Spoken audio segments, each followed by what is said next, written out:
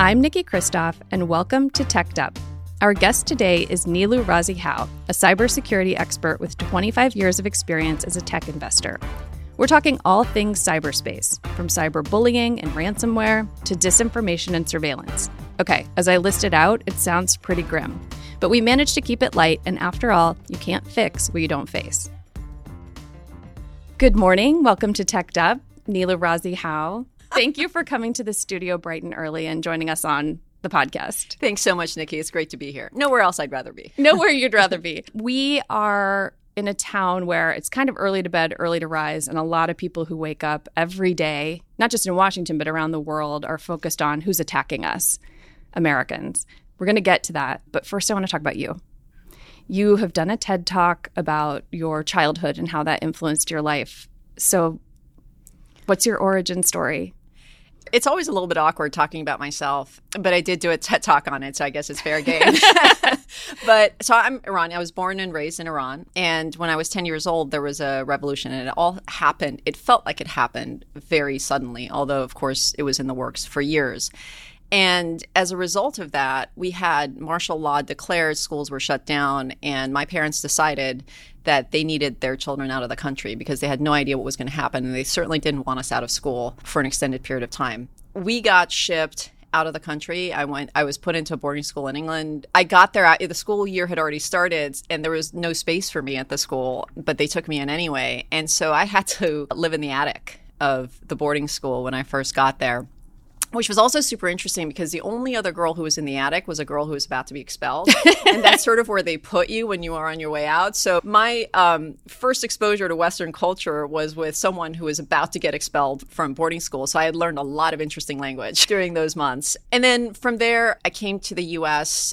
About a year later, and it was a pretty tough time to be Iranian. I mean, there was a lot going on, and we weren't exactly liked by a lot of countries. So my parents were pretty confident that I could make it into the U.S., but that if we migrated as a family, we might not be able to get in. Stayed with a family in San Francisco until we sort of both laughed nervously about you going to boarding school as a child alone, but literally had left an incredibly violent situation that was unfolding in your home country. Came to the United States as a little girl by yourself, and I think it has informed who you've become, which you have this kind of, like, you play hockey, you hella ski, you have a 1968 Firebird parked in your yard. And I love that because I think when people think about national security and cybersecurity and who's working on protecting kind of the homeland, I don't know that they're picturing someone as, I'm about to say cool and hip, which then makes me not seem that, but someone is sort of who has your style and approach to life. But the origin story both makes you resilient and risk-taking in your personal life and gives you a really important perspective on democracy. So you started your career actually as a writer. You were briefly in the .com space. Yep. You then worked in venture capital and ran deal teams for private equity. And then after 9/11, I won't speak for you, but you sort of made a career shift. I did. So, look, I am absolutely a grateful immigrant. Every day I wake up, grateful to be a citizen of this country. And I deeply believe and care for the democracy. And it's part of the reason why I can't give up on doing what I can do in my own small way in terms of supporting the democracy and trying to make sure the country heads in the right direction. And 9/11 was a turning point for me. I mean, like many people, I was living in California at the time, and I had actually just been traveling overseas for a few months. I was woken up by calls from friends in Europe who weren't sure if I was on one of the planes or not, asking if I was okay. And like most of America, I was glued to the television for the next couple of days. And the thought that went through my head was not again. Like, I can't go through this again. And instead of just sort of sitting back and worrying about that, the next thought was, all right, how am I going to make a difference? Like, how am I going to join the fight and make sure that this country, the world, is from folks who intend to do it harm? I didn't know national security, but the truth was that there hadn't been a lot of tech disruption in national security, so I figured I could get on that learning curve. And that also, by the way, comes from my background, which is, I mean, you could ask whether I had any business moving to national security at that point in my career. But I figured I could get up the learning curve as fast as anyone. And I was surrounded by pretty amazing people who understood the the business well. And I understood tech and investing and entrepreneurship. So it was a pretty good marriage. I actually wish more people felt like they had, like, maybe I don't have any business going into national security, but they do, because it leads to sort of the topic of the day, which is there's this global hacker industrial complex. Our last guest was the head of global security at Sony Pictures when North Korea hacked them. Yep. And he talked through the persistent, not just nation state, threats that companies and the private sector faces, but the countries that harbor them. And then the gunslingers sort of on the dark web that can be hired to, commit cyber crimes. And so as we continue down this harrowing path of discussing the hacking threat, I'd love you to describe how you think the current state of affairs is. What is the threat?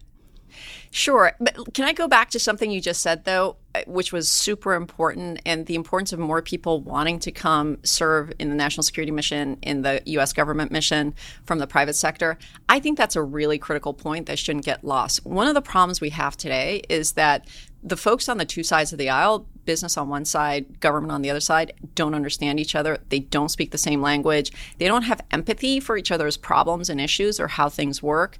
And we need to start cross-pollinating, because we're not going to come up with durable solutions that work for both sides unless each side understands the other. And there's very few lawmakers who worked in business. And there are some business people, but not enough, who come and serve in government. We need to have more of that. And that's really the only way to drive these durable solutions. So I can park that for a second, but it was a really important point. And I just wanted to. I actually have a theory that, so I was at Google when the Edward Snowden allegations, well, not just allegations, facts came out. And I think that working in tech with all the engineers who we had been partners with the NSA to work on national security issues, everything changed during that moment. Yep. And you suddenly had people in tech distrusting the U.S. government. I think they actually had a really hard time with, I don't know if this is true, with retention. And I think it's actually made the worlds more separate since then than they would have been before, because people are concerned about surveillance of the U.S. So maybe we start with election interference as a starting point, and then we get to... You make so many good points, because I want to dig into the Snowden thing too. Do it. No, I mean, look, here's a question. When was the last time you saw China depicted negatively in a movie? Great question. I mean, it's certainly not within the lifetime of any millennial. And there's a reason for that, because China doesn't allow it. And they don't allow it because they won't show movies, not just in their market, but they owned AMC, they owned regional distribution chains. They do not allow China to be portrayed, any aspect of China to be portrayed negatively in a movie. So Red Dawn 2, which was terrible, was initially US versus China. In post-production, they had to change it to Korea because China wasn't going to show it. The movie Pixels, animated movie, the opening scene showed these Pac-Man falling from outer space and destroying the seven wonders of the world. One of them was the Great Wall of China. That scene had to be taken out. And yet in the US, we have rightfully no restrictions on this. So we can go against our own government. We can portray it negatively. The government doesn't answer as part of the problem. Whereas our main adversary today, which is China, can completely control its marketing and branding. Yeah. And the reason I want to make this point is the folks who work at the NSA are amazing. I mean, these are thousands of men and women who are dedicated to protecting this country. And yet they keep getting portrayed in a way that isn't consistent with either the mission they have or how the people perform that mission. So I wanted to pause on that for a second as well. Yeah, I know. I often vigorously agree with guests, which probably makes me a bad interviewer. But I used to be married to someone in the intelligence community. These are people not making a lot of money in demanding jobs, bringing their technical expertise to protect us. And I think we are in a moment of self-flagellation. It's like as a country. Correct. But some of that is by design. Let's talk Russia and election interference. Yeah, well, so we're going to get to this. You want to talk about the state of hacking industry, election interference, and what's going on. So first of all, cyberspace is a hot mess. I mean, there's just no other way of putting it. Every form of, it's this incredible, the most consequential communication medium ever created, super fast adoption, trillions of dollars of wealth and economic gain that have been created. It's enabled democratization of all sorts of really important things, from information to communication to healthcare to finance. So all this good that's come from it. And yet there's also every category of harm, everything that we experience in the real world, every type of harm we experience in the real world is now starting to happen online. And it happens in a massively distributed way. So whether it's cyber war and espionage, whether it's cyber crime, whether it's cyberbullying, whether it's misinformation, disinformation related to election interference, it's all happening online. When we don't have the norms defined in terms of what's acceptable behavior and what's not acceptable behavior, it's really hard to enact the laws, regulations, and policies that would govern that. So as an example, take cybercrime. We don't tolerate black markets on the internet. And every time a dark web market goes up, the world comes together to take it down. The norm there is really well defined. Child pornography. We have zero tolerance for child pornography. When it pops up, we will take it down. Misinformation, disinformation.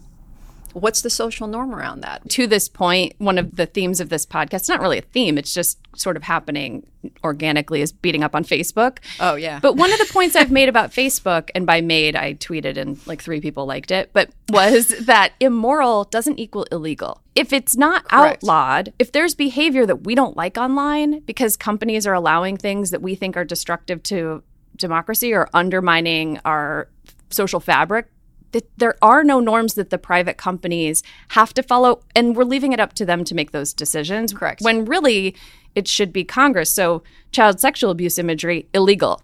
Correct. No tolerance. Criminal enterprises on the dark web, illegal. No tolerance. But there are no, not just norms, but there are no laws around it. I mean, even revenge porn doesn't really have That's laws. Correct. Despite all the harm that the public is suffering as a result of social media, as a result of the internet, it is still not a voting issue whether or not your elected official understands and is willing to take a stand on these issues. With respect to Facebook, and by the way, I don't put all the tech platforms in the same bucket at all. I think there's a big difference between Google, Amazon, Microsoft, and Facebook, for example, because the other 3 actually try to do things right. And when issues come up, they try to address them. Facebook, to me, the equivalency I would draw is with the Sacklers. Much like the Sacklers, every opportunity Facebook had to make a decision that was good for humanity, they chose not to. And that, to me, is inexcusable. So for people who don't know, the Sacklers are the family empire of opioids. Correct. Right. So whether you say the Sacklers or Purdue Pharmaceutical, take your pick. But at every moment, every piece of information that came out about the reality behind OxyContin and how addictive it was and the harm it was causing to folks and the harm that their advertising campaigns were causing, they chose not to change. And Facebook is coming out exactly the same. It's not surprising that bad things are happening on the platform. What is absolutely surprising is their unwillingness to do what it takes to go after it. Some of it is also there's not consensus among the populace. As you say, Correct. It's not a voting issue. People aren't aligned on exactly what they should necessarily be doing. And I know I keep coming back to it, but let's talk election interference. So we all know, obviously, there were these coordinated attacks by the Russians. They were infiltrating our own social media content so that we would absorb divisive issues. And I'd like to talk about that, and then the idea that we focus so much on external foreign threats, but there are also threats right here in the U.S.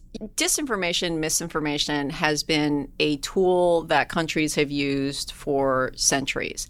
Russia created an official misinformation office in 1923, and they have had these campaigns against not just the United States, but against the world for a very long time.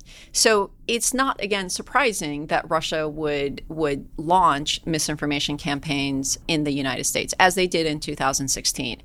I believe the estimate is they spent about $1 million.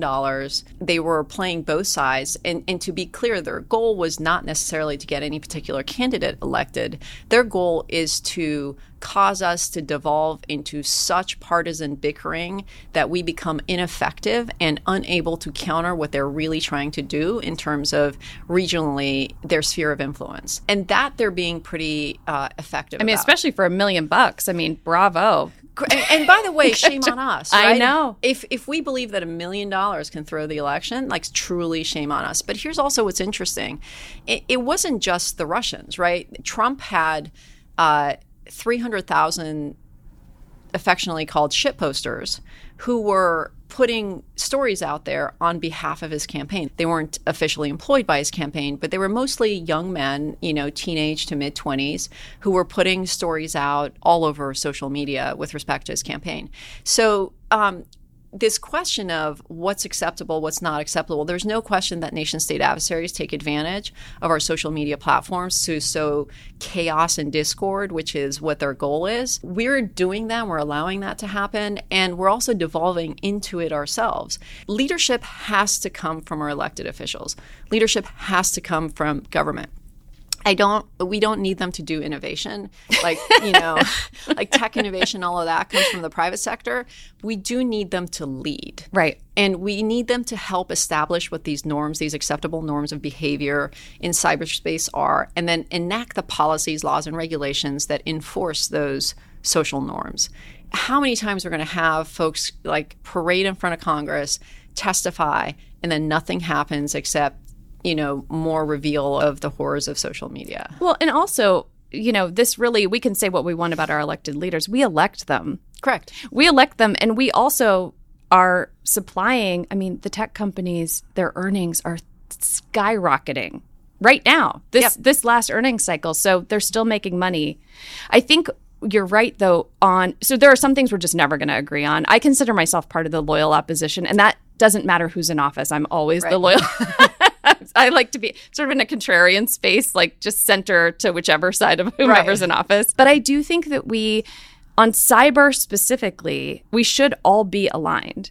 Let's talk about the threat. So what Russia has done to Ukraine for years is test some of their capabilities. Correct. And now are they turning to us to? Yeah, Ukraine is the testing ground for what they do. They engaged in a massive misinformation, disinformation campaign that was fairly effective when they had this reformist government that was elected in Ukraine, and they were unhappy about it. They took down Estonian infrastructure when Estonia removed a statue from Tallinn that was important to Russia. They shut down the Ukrainian grid just overnight, just as a show of we can do this. So just understand, they're in our grid. We know that. The Chinese are in our grid. We know that. So everything that Russia does overseas, we have to understand that they seem to be willing to do against the U.S. On top of that, by the way, talking about the state of cybersecurity, the biggest issue we have right now is the scourge of ransomware. It's just endemic. There is nothing that really is slowing down these criminal gangs running rampant, mostly Russian, right? Russia's given them safe harbor because it furthers their national agenda for them to be taking down Western and especially U.S. companies and bringing us to a halt. There have to be consequences for countries like Russia that enable these criminal gangs from coming after us. What's your opinion on if an American company is held hostage by a ransomware attack, which has happened every day? We don't hear about it, I think, a lot of times because the companies, it's not in their interest to disclose it. Correct. But it happens, so every day, Correct. These companies are dealing with ransomware attacks. They're being told, work on your cyber hygiene, which they should. But if the Chinese are in our grid and the Russians are in our grid, there's only so much a private company Correct. can do. What's the answer? Is it retaliation? Should it be a U.S. retaliation or an allied nation's response?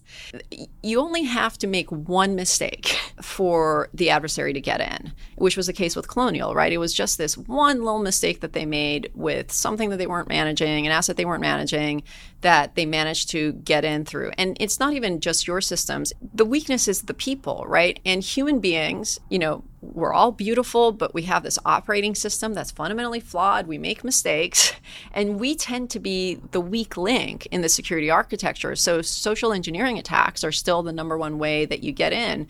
And, to the extent that people are posting where they're going on vacation and, giving talks that reveal corporate information, that's all information that the hackers go after and look at to figure out how to launch a phishing attack that can be effective. So it's no matter what you do, there will inevitably be a weak spot that can get exploited by a committed adversary. So that's one piece of it. There are things that only the government can do. You have jurisdictions that harbor and enable these criminal gangs. We have to go after these jurisdictions. And there's lots of tools of national power. We don't have to per se attack them. And look, we have values. We're not going to launch the same kind of attacks against our adversaries that they launch against us because we're a democracy. And we have to uphold the values of democracy. So whether it's going after the infrastructure of these criminal gangs, which we're starting to do, whether it's going after the Bitcoin wallets of these criminal gangs, which we're starting to do. We did it once. It's not necessarily easy, but we'll do it again. Whether it's imposing sanctions against the countries that harbor them, and there's different levels of sanctions that we can impose. We've got to use those tools of power, and we can't do it alone. We need to have a coalition that goes after them. I do think that this goes maybe back to the point of the turning with Edward Snowden, right? This turning against our own intelligence services, because there was a feeling that there's mass surveillance and these huge surveillance requests, especially from the telcos. They just hand over all of your phone call information, It's metadata, yeah. Right, your metadata to the government. And I think it was worth a corrective action to make sure that Americans are protected. But can I say one thing about that, though? That was an authority that was handed to the NSA by Congress. So if we are mad at anyone, we should be mad at the folks who gave that authority, not the folks who exercised the authority, right? They were just doing what they were being asked to do. Even then, by the way, there's this misconception that what happened when we talk about surveillance is suddenly the NSA was listening in on everyone's conversations. They weren't. I definitely am one of these people who, whenever I hear a click on my phone, I think, oh, the poor person who's listening to my conversations about Meghan Markle or whatever I'm. What's interesting is that's more likely to be Russians or Chinese than it is likely, right, to be the U.S.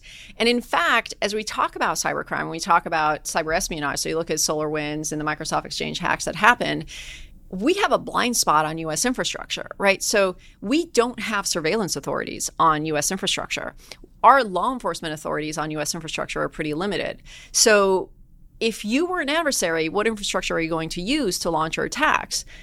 Foreign infrastructure where NSA has surveillance authority, or U.S. infrastructure where our intelligence community doesn't have surveillance authority? You're going to use U.S. infrastructure. So these attacks that were launched that we're hearing about, for the most part, are using U.S. infrastructure. At some point, we're going to have to get into a real debate about security versus privacy. And if we want to improve our defense posture, and there's some talk of moving to this concept of a collective defense, right, where each organization isn't defending itself at its perimeter and inside its network, but we're starting to defend the network at the nodes.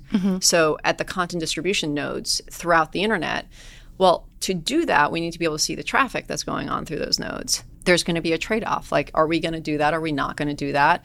How do the authorities need to be changed in order to enable that? And is it worth it or not? But there is, we have one perspective on privacy. Europe has a different one, and China has a very different concept on privacy. Right. Right. Although they do have this sort of fake law where they say they care about their consumer privacy. China has never cared about consumer privacy. I know, privacy. and it's amazing because 10,000 years of history, I know. The only thing that matters is the central government. Right, and the surveillance and then and the individual does not matter in China. It never has, it never will. Maybe Facebook is partly to blame that we're surveilling everyone and then sending them ads, but it's sort of missing the broader point, which is we're being surveilled by these other countries, and they are then understanding our psyche and for relatively low dollars turning us against each other. Right. Well, and also let's understand, Amazon might be tracking us to make better recommendations in terms of what we're buying. That's one sort of set of trade-offs versus what China is doing, committing two simultaneous genocides against the Uyghur population and the Tibetans.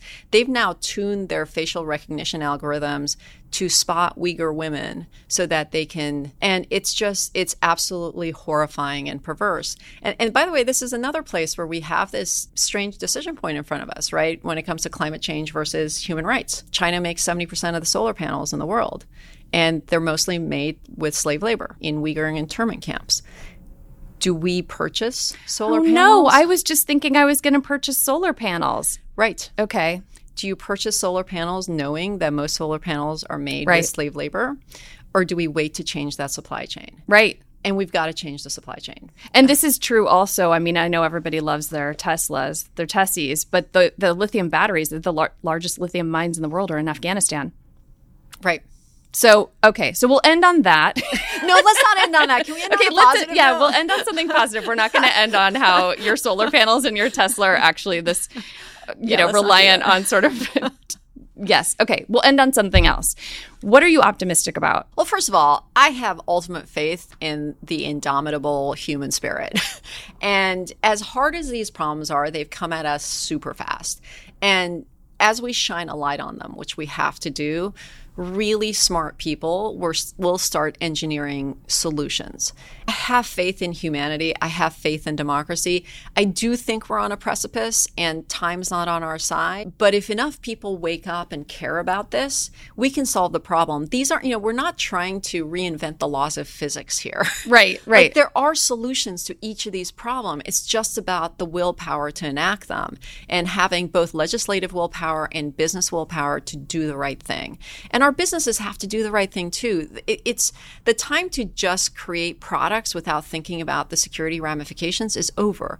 We have to think about security. We have to think about vulnerable populations when we design technology, right? Not just about, the top 1% and what their use of the technology is going to be, but as it goes to the rest of the world, how we can make sure it's not used against them and that it's used for positive outcomes. And, and I do think that the new generation of entrepreneurs is thinking that way. So again, we just need to keep shining a light on it. We need to wake America up to the reality of the strategic competition that's taking place in cyberspace and that we really do have adversaries.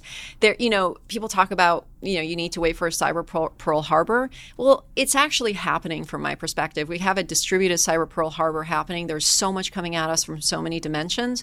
It's time to wake up and take action. So we will end on Nilu sending out the bat signal, and you've walked the talk. So you left a cushy venture capital LA lifestyle to move to Washington to work on these issues and work a lot harder with probably less pay. And so you've done it, and now you're sending out a bat signal. We need more people to come and work on this. DC's great. Come on over. I love DC. I know. I do. I think it's a great city. Come join us. Exactly. Thank you so much for coming on today. Thank you for having me. It was fun.